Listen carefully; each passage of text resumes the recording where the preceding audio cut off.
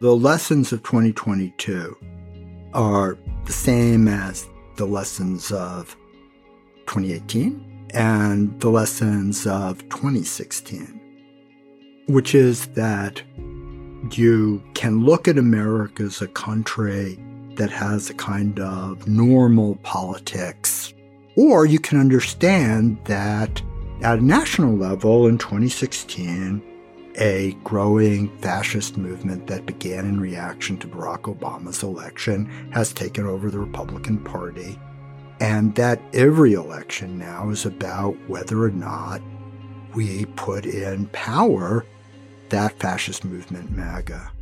And that's it. Oh, good. The Prince of Doom is here. It's not doom because doom implies that we don't have a role to play in our future. And the point here is that we very much do. Just hours after polls closed on November 8th, 2022, it was clear conventional wisdom about U.S. politics had been turned on its head. The so-called red wave, the predicted midterm backlash against the sitting president's party, had seemingly crashed before reaching the shore. The red wave McCarthy and his colleagues predicted becoming more like a splash. Now you have to squint very hard to see any signs of a red wave. Republicans' hope for a red wave are receding. Even as the midterm scoreboard got updated, news outlets and voters across the country started to pick up the story emerging from a historic midterm election. U.S. voters had defied precedent, pundits, and polling, and turned out in order to confront Trumpism and protect their freedoms. There was also a deeper story at play. There absolutely were states where Republicans won, and sure enough, in those places, turnout among the Democratic base was anemic. And then there were the other states, where turnout defied the odds and Democrats triumphed. In this episode, we're going to break down how we made that latter phenomenon happen. We'll hear from one of my co-conspirators on a massive message testing, content creation, and dissemination effort across battleground states. We'll delve into a winning race with the governor of a pivotal battleground state who ran for grounding freedom. And finally, we'll get a close-up look at strategy and numbers, what we knew going into the midterms, why the results baffled purveyors of conventional wisdom, and what this portends for our future. People say to me, you gotta be crazy. How can you sing in times like these? Don't you read the news? Don't you know the score? How can you sing when so many others grieve? By way of a reply, I say a fool such as I, who sees a song as somewhere to begin. I'm thrilled to welcome you to Season 3 of Words to Win By. I'm Anat Shinker-Osorio. I develop, test, and deploy political messaging to help candidates, organizers, and activists around the world win progressive victories. Today, we're talking about a campaign close to my heart, and blood, and sweat, and tears, the U.S. midterms. Politics comes with its own conventional wisdom, the patterns pundits and pollsters have identified across election cycles, and the truisms campaign operatives claim are essential to win races. Ahead of the 2022 midterms, conventional wisdom said Democrats were set for a shellacking, and the best course for scraping by was to carefully calibrate to what the middle favors. To be clear, predicting a red wave made good sense. Historically, voters have treated midterms as referendums on incumbents. Out-party supporters are energized. Voters of the party in power tend to stay home. Plus, Democrats have a tendency for milquetoast messaging, the appease all, please none approach, which usually all but guarantees lackluster turnout.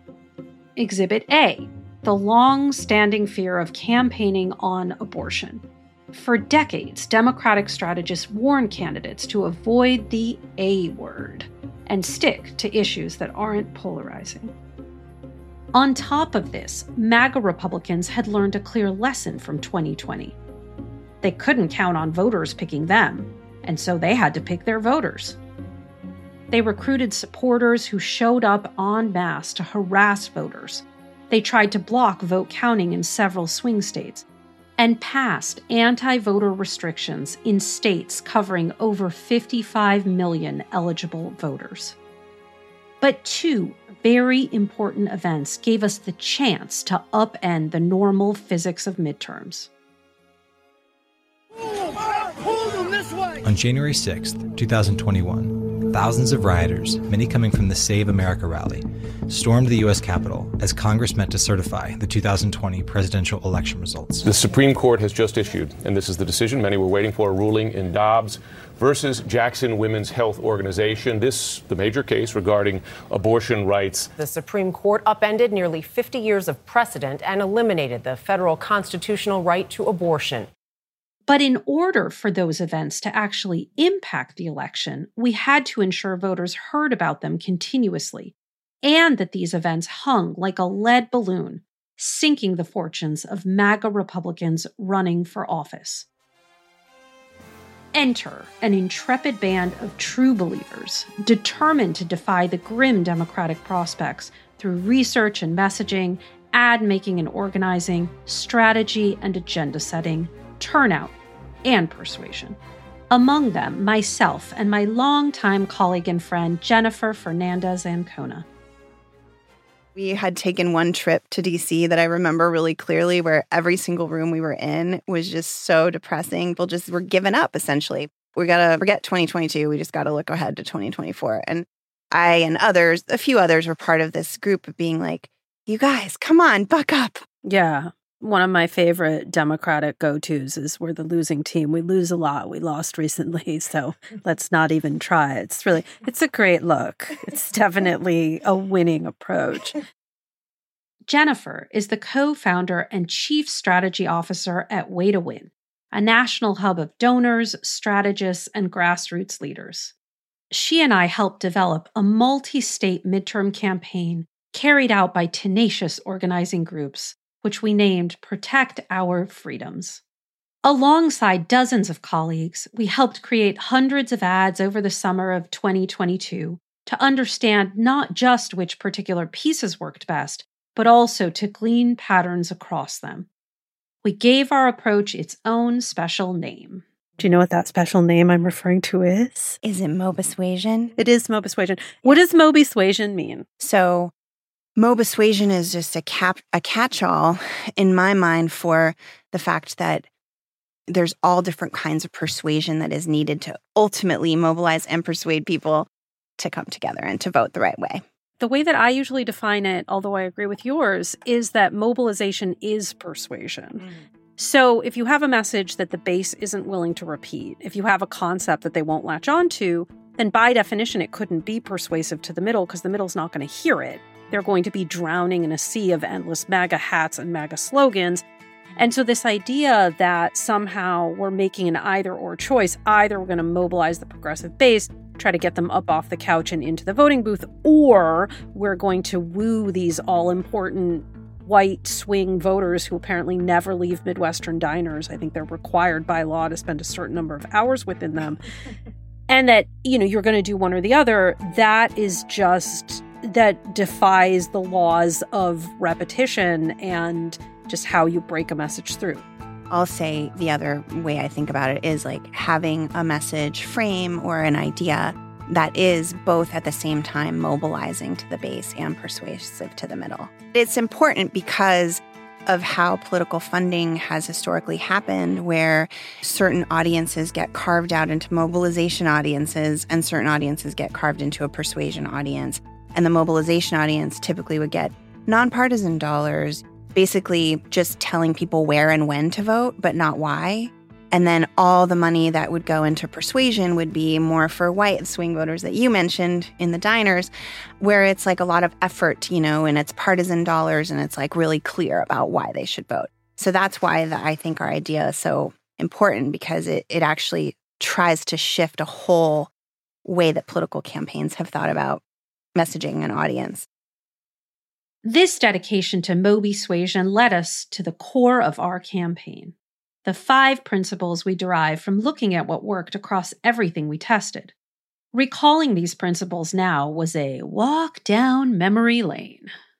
The first one was how important it was to make this election a contrast between the MAGA or Trump Republicans who would take us backward and the voters who could come together and reject that and take us forward into the future. The second one was it's really effective to use abortion as one of the most salient examples of how the MAGA Republicans were trying to take us backward and tying it to other things. And then the third was our favorite, freedom. It was most powerful to say it's our freedoms that are on the ballot, from our freedom to decide whether when we want to have kids to our freedom to vote and have the will of the people decide. It really was the most powerful frame that we found. So the fourth one was knowing that the right-wing playbook is so often to use race and gender and class-based attacks, that an effective way to counter that is to call it out, to actually name how the right is scapegoating these different groups for their own particular gain, and really kind of calling out their true motivations and naming those attacks, not just ignoring them or letting them slide by. And then the fifth was around how to combat cynicism. One of the most important things that we can do in our messaging is make the voters the hero of the story, remind them that literally they have come together and they have done this before, and so therefore they can do it again. So really tapping into the power of collective action. Holy shit, Jen, did you review the whole deck before this interview, or do you just really remember it that well? It's kind of wild, but I just really remember it. I think some of the most striking focus group comments that I can recall, and I am a person who has been part of doing 2 to 4 focus groups a week, every single week for the last 3.5 years. And seeing, for example, burly white guy in Wisconsin, after shit-talking Dems for his requisite 30 minutes at the top, because it's swing voter focus group, saying, at the end of the day, I can learn to live within a budget, but what I cannot do is learn to live without my freedoms. And similarly, white lady in Texas said something like, prices go up and prices go down, but if they take our freedoms, it's forever. And just both how important freedom was to these people, but also just how much Dobbs and abortion was like, no, thank you. And under Jennifer's direction, with the brilliant artistry of Win Company, in collaboration with Dan Ancona, we wrote and created a tentpole ad to encompass all of the principles we had uncovered. America was founded on a dream of freedom, one that has yet to come true. It was freedom for some, freedom for the few, until we, the people, rose up and came together. From the Underground Railroad to Standing Rock, from Stonewall to Selma. We've pushed America towards that dream of freedom again and again and again. But there have always been those who use fear and division to cling to power. Now, once again, they are threatening to take away our freedoms, to control our own bodies, to vote and have the will of the people prevail, to love who we love. Progress often seems impossible. The truth is, we decide what's possible. You decide what's possible. We can build a country where all of us are free to thrive, a place where equality, justice, and liberty are real. And someday, when the next generation asks what we did in this moment to protect our freedoms, we'll be able to say everything we could.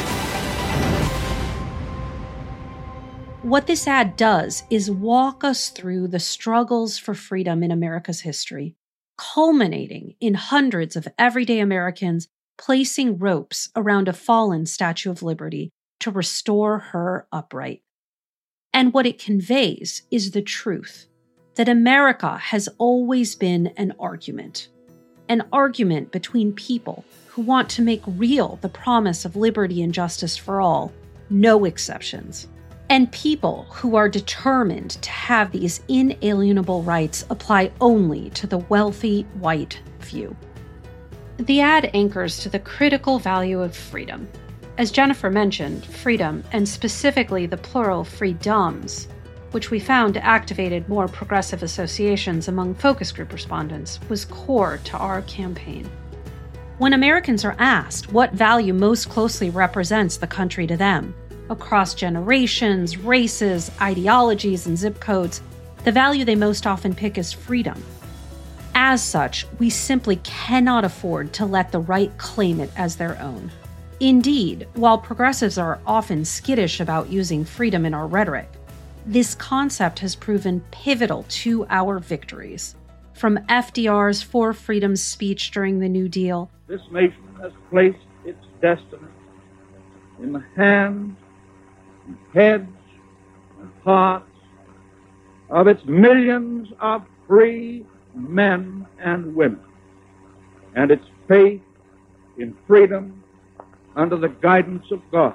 To the civil rights movement, Freedom Rides and Freedom Summer. And when we allow freedom ring, when we let it ring from every village and every hamlet, from every state and every city, we will be able to speed up that day when all of God's children, black men and white men, Jews and Gentiles, Protestants and Catholics, will be able to join hands and sing in the words of the old Negro spiritual, free at last, thank God Almighty, we are free at last. To the more recent freedom to marry. One person who absolutely got freedom and used it to stunning advantage? Let me tell you something. It's not freedom to tell women what they're allowed to do with their bodies. That's not freedom. It's not freedom to tell our children what books they're allowed to read. It's not freedom when he gets to decide who you're allowed to marry. I say love is love. That's Pennsylvania Governor Josh Shapiro speaking at a rally in Philadelphia while on the campaign trail. I spoke to Governor Shapiro about his campaign.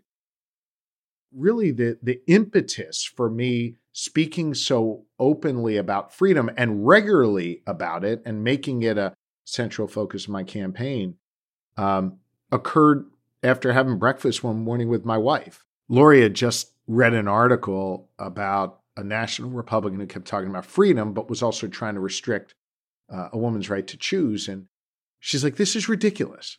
Like, they all talk about freedom, and yet what they're for is the opposite of freedom. And she just really crystallized what had been banging around in my brain. I took to the stage in Erie at a big event and decided that rather than sort of delivering my typical, remarks, I would actually get up and talk about freedom and how not only was the other side talking a good game about freedom, but limiting it, that we are the party of freedom and that this campaign is what was going to protect our freedom, the right to choose, the union way of life, the right to vote, our LGBTQ brothers and sisters. And in addition to that, your right to live in a safe community and get a quality education and breathe clean air and drink, pure water. And that is really the first time where I put it all together and spoke about it. And then that became a real rallying cry for our campaign and a focal point of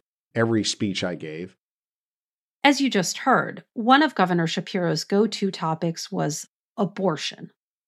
What conventional wisdom deemed off limits, or at least to be touched only when strictly necessary, for a battleground state candidate. From day one, which was long before Dobbs, we made clear that I'd be a governor that defended a woman's right to choose. And I never wavered from that. Ultimately, I ended up running against an extremist who not only wanted to do away with any exceptions whatsoever, not for the life of the woman, the health of the woman. Speaking of that extremist, you obviously did a lot of work to make clear the difference between you and him. And you said at one point, if you don't, quote, think, look, worship, vote, or marry like Mastriano, you don't count in his Pennsylvania. And then you went on to say, no matter what someone looks like, where they come from, who they love, or who they pray to, what are you telling audiences when you kind of kick off by making clear that everyone means everyone, no exceptions? That you matter. We've got to make sure that people feel like they count here in the Commonwealth of Pennsylvania, that they are respected here, and that their freedoms and their interests are going to be looked after. And the way you do that is by making sure that you are including everyone in your efforts to make progress. My opponent had the exact opposite approach. And I don't want to relitigate the election, but at every step of the way, he kept trying to limit the groups that mattered. He would attack people because of their faith. He would attack them because of what they looked like. He would attack them because of who they loved. He tried to control their bodies and the books they can read and the medicines that they could take. That's really the opposite of freedom and inclusivity. I felt that this campaign, mine for governor in 2022, and also others around the nation, was a pivotal moment in our American story where individuals needed to rise up and demand more and seek that change. And actually, the story in America has been people exercising their rights within the framework of our democracy to perfect our union and strengthen our democracy. In a state Biden barely won in 2020, Governor Shapiro won his race by double digits, beating MAGA Republican Doug Mastriano by nearly 15 points. And he did so messaging from a place of inclusivity, running his campaign with abortion at the forefront, and promising to protect our freedoms. Governor Shapiro is a stellar example of understanding. If you want to win the debate, you must set the terms. To help others do the same, those of us working on the Protect Our Freedoms campaign created a social media toolkit to make it easy for folks to access, learn from, and put out effective content using our messaging framework. We did briefings, so many briefings, with everyone from elected officials to organizers to TikTok legends to convey the effective messaging principles.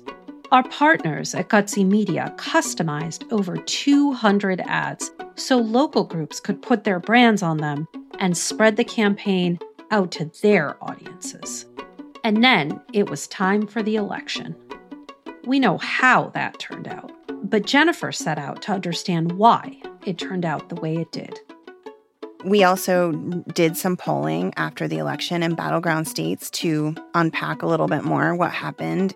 What we saw was really the power of the two issues taken together, democracy and abortion. What we saw was independents overwhelmingly voting and choosing Democrats, Gen Z and young people overwhelmingly choosing Democrats. We just saw the coalition reassemble and come together in the same way that we saw in 2020 rejecting Trump, and in some ways even more so. We were able to actually grow that coalition in many places. In the states where Democrats really embrace this freedoms narrative, both like literally that wording or protect our freedoms even more, we won. Yeah. And, then we have states where I would argue Democrats fought on much more traditional lines and turnout was very much down, as everyone predicted it would be. They set themselves backwards and very much are the reason that we lost the House. So there were some dark spots. It's true because we could have won the House if everybody would have actually taken this message advice that we were giving. So there you go, learned. At the end of the night, Democrats flipped 4 state legislatures, seizing control of key 2024 swing states, staved off massive losses in the House, and maintained control of the Senate. Those results and the approach required to achieve them left many purveyors of political analysis flat-footed. Fortunately, some people understood not just what happened, but the dynamics behind it. People like the guy I unfairly labeled Prince of Doom at the top of the episode, Michael Podhorzer. Tell us who you are and what you do. Seriously? I mean, usually the other person does that. Okay, fine, Mike. I'll introduce you. This is Michael Podhorzer, dubbed the godfather of progressive data by New York Times columnist Ezra Klein. Mike has been a force in politics for almost 50 years now. He's the former political director of the AFL-CIO, founder of the Analyst Institute, Catalyst, the Research Collaborative, and the Defend Democracy Project. He's also, as you may have realized from our banter at the top, my favorite sparring partner, close collaborator, and phenomenal friend. Mike is also a frequent challenger of conventional wisdom. The basic model that the conventional wisdom has is that essentially there's a jury of voters, the same people vote all the time, and they're making a different decision because of buyer's remorse after they voted in the presidential election. But once you look at the voter file and look at the actual records of who shows up, what you see is that there's one big group of voters who do vote every election. And what it turns out in this period is that very few of those people had changed their mind in the midterms. What does happen in the midterms is there's another group that is almost as large that sometimes votes in even-yeared elections. But whether or not they vote or not depends more than anything else is whether they think they have something to lose in that election. And the key insight to think about 2022 was that this explosion of people who started voting after Trump would vote again if they felt that there was a similar risk of MAGA or Trump coming back. And that was something the conventional wisdom just sort of went la, la, la, la, la. One of the things that happened after Trump won in 2016 and 2018 in the midterms is that turnout rate went up by 14 points. In the entire history of keeping track of this stuff since the Civil War, the highest it had ever gone up before that was half that. But now it's all different because you go from 80 million people voting in 2014, the last midterm, to 120 million people voting in 2018. But all of the conventional wisdom didn't ask itself, how anti-MAGA were those extra 40 million people, and would they come out again in this midterm? And as you know, our analysis was that the reason all of those people came out to vote against Republicans in 2018 was a fear of what Republicans were doing, a sense that they didn't want to lose their freedoms as they'd experienced under Trump. The real key, the real story of midterms was going to be, were those voters going to be reactivated? And then two major events happened that changed the calculus of the election. Whether they changed them more broadly, we'll get into a second. By those two events, in case it's not obvious, I mean the January 6th hearings and the Dobbs decision. Tell us a little bit about how those two events altered conventional thinking, if at all. Well, I don't think that they altered conventional thinking is really stubborn in its commitment to its self-interest and stupidity. Right. I mean, how else would it continue to grow and flourish? Exactly. It really took getting hit over the head with a 2x4 before something like a shift in conventional wisdom began to happen. The sort of polling industrial complex really insists that voters explain themselves by picking one of a set of issues that they offer them. right? And so, but with respect to MAGA and Trump, people are not thinking, well, it's really abortion that is why I don't want them, but I'm okay with everything else or something like that, right? It's the constellation of things. But there's no option in the survey to say, I really don't want them, right? And I called them sort of the hell no voters. Generally speaking, lots of political data gathering involves asking people to register their preferences and rank their priorities among a set of policy issues. But while these hell no voters may claim they prioritize some policy, in reality, what gets them to tune into politics and to make it out to the polls is feeling like something is really at stake for them in an election. You've published analysis of what happened that you titled Red Wave, Blue Undertow. What does that mean? There was one election going on in competitive states with top-of-the-ticket MAGA candidates, and there was another election going on everywhere else.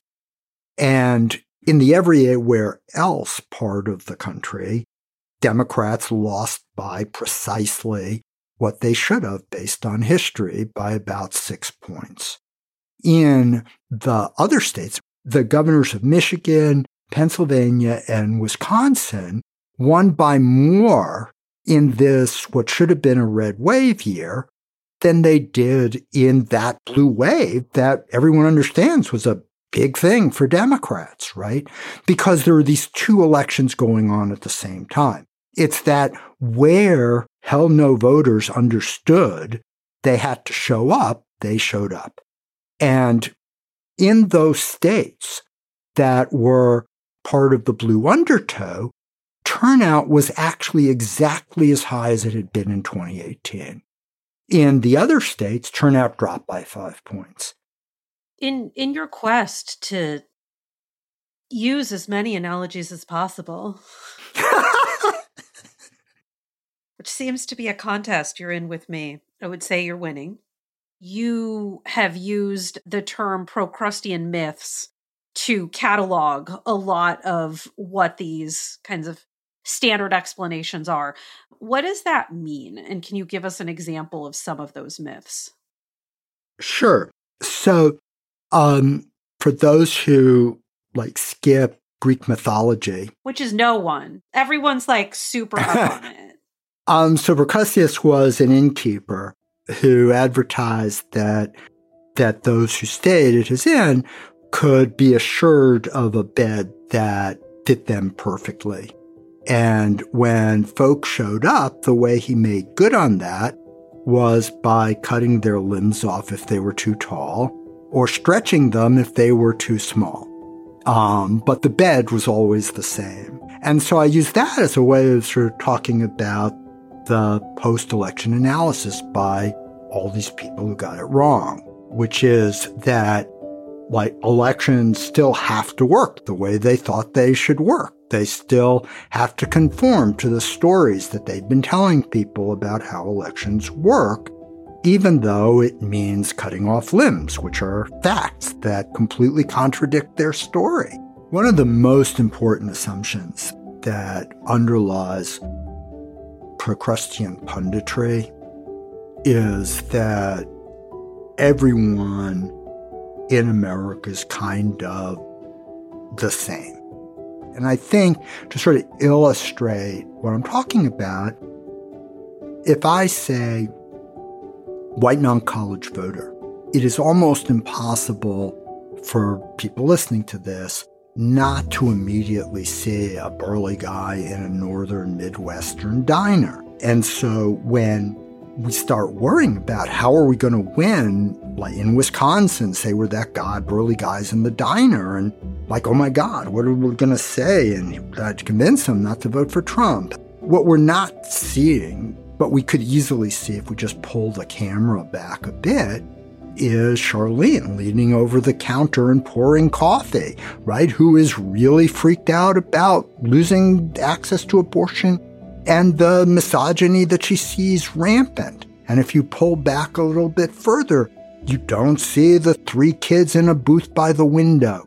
who are also non-college, and they are not really following politics, but when it comes around election time and they hear about all this stuff, they become hell no voters. And the problem with the conventional wisdom punditry is they insist you only think about the burly guy. Since Trump won, there have been 27 elections for governor, senator, and president, statewide elections in those states. MAGA and Republicans have lost 23. It's a record of almost perfect defeat. And that is completely inconsistent with this story that unless Democrats cater to Bob, the burly guy in the Wisconsin diner, they can't win in those states. I'm from Wisconsin. I think that guy's name is Chuck, or it's Jan Janssen. It's up to us to buck conventional wisdom and make voters recognize that they are the agents of their own future. Or, at the very least, the only bulwark against MAGA Republicans' absolutely transparent plans to rule over, not represent us. The 2022 midterms were astounding, but this didn't happen by chance. It happened because, despite seeing issue polling at the outset of 2022 that said voters didn't care about January 6th, we decided that was a problem to be solved, not a data point to be accepted. So rather than sweep it aside and speak only of economic issues, congressional Democrats made the January 6th hearings prime time viewing. It happened because, as reproductive rights, health, and justice advocates have said for generations, bringing abortion to the fore made it absolutely clear what is at stake. It happened because we recognized that there is no such thing as a fixed median voter with static preferences. The composition of the electorate doesn't just change in every election. It is the job of political campaigns to change it. And the set of issues that matters most to people depends on what issues we make most salient. I want to leave us on a note from Mike, who, despite my chiding, offers us a way to light up and move out of the darkness. I think one thing that sort of the conventional wisdom does that is really problematic but easy to succumb to is this constant drumbeat of polls and stories about who's going to win the election. And you should really just never pay attention to that, right? Because implicit in it is the idea that what you do really doesn't matter, right? That there is some statistical model that, like, is going to tell you who's going to win, right? And it's just not true because it is sort of up to us to make it happen. But I think it's really important for listeners to understand how what Anat brings to messaging is so essential, because we have an entire polling industry that is built on finding a illusory right thing to say rather than thinking strategically about what needs to be said in order for us and our families and future generations to have the world we want to live in. And when you begin the sort of thinking about messaging from a fixed point where you're trying to find out what people already believe and how to ingratiate yourself with them, rather than thinking about how you can lead people to realizing our shared values that take us to the world we want, you're always ratcheting our standard of living and our freedoms backwards. Or, as I like to say, it's not the job of a good message to say what is popular. It is the job of a good message to make popular what we need said.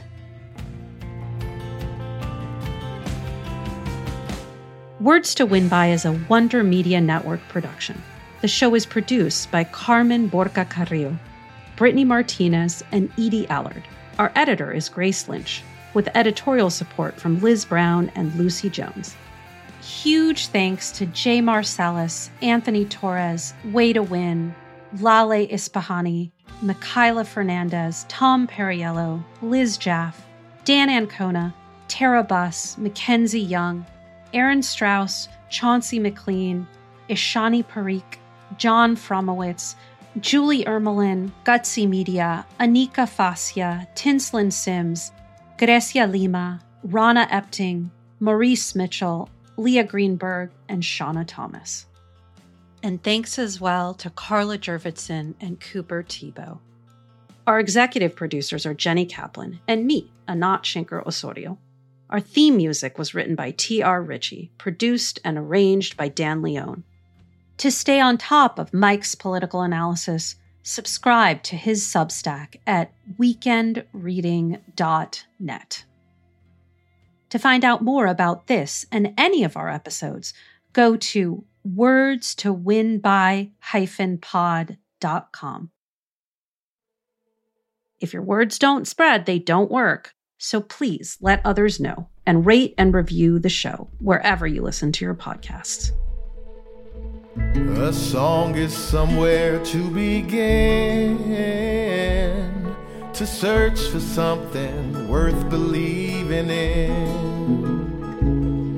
If changes are to come, there are things that must be done, and a song is somewhere to begin.